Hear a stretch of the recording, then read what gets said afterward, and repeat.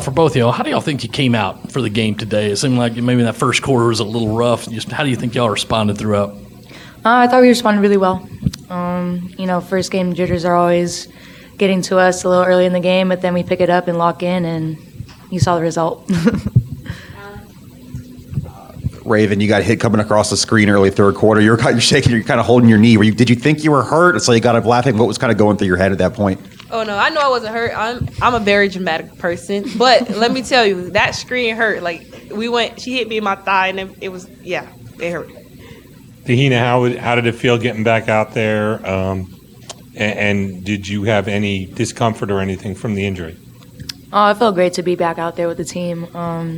No discomfort, no soreness. We had a great athletic trainer and staff to help me get back to where I am today. So very thankful for them, very grateful, and just got to keep it rolling.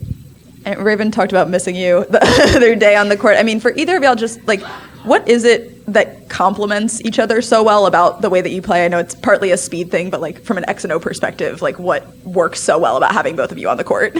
Yeah, I think what you said about speed complements very well. Raven's like a go, go, go type of person. I'm like a stop, relax type of person, play with pace. She always has her head on a swivel, so when you're running the court, she's going to find you. So I think we just complement very well each other. I love playing with her, and it's just been a joy to play with. And I love playing with Pao.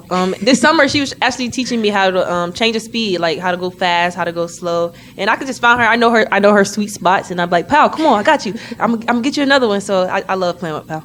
Yeah, this is for both of you. Early in the season, Coach was like, yeah, we need to be better defensively. Yeah, we're scoring 100 points. You held Mississippi Valley State to under 12% shooting today. Just what does that say about the improvement that you all have made on the defensive side of the ball? I think it starts in practice. We've been more dialed in on the defensive end in practice, and I think communication plays a big part. Just telling each other that we're good and switching off screens. So I think it started in practice with the communication and dialing in on the defensive end.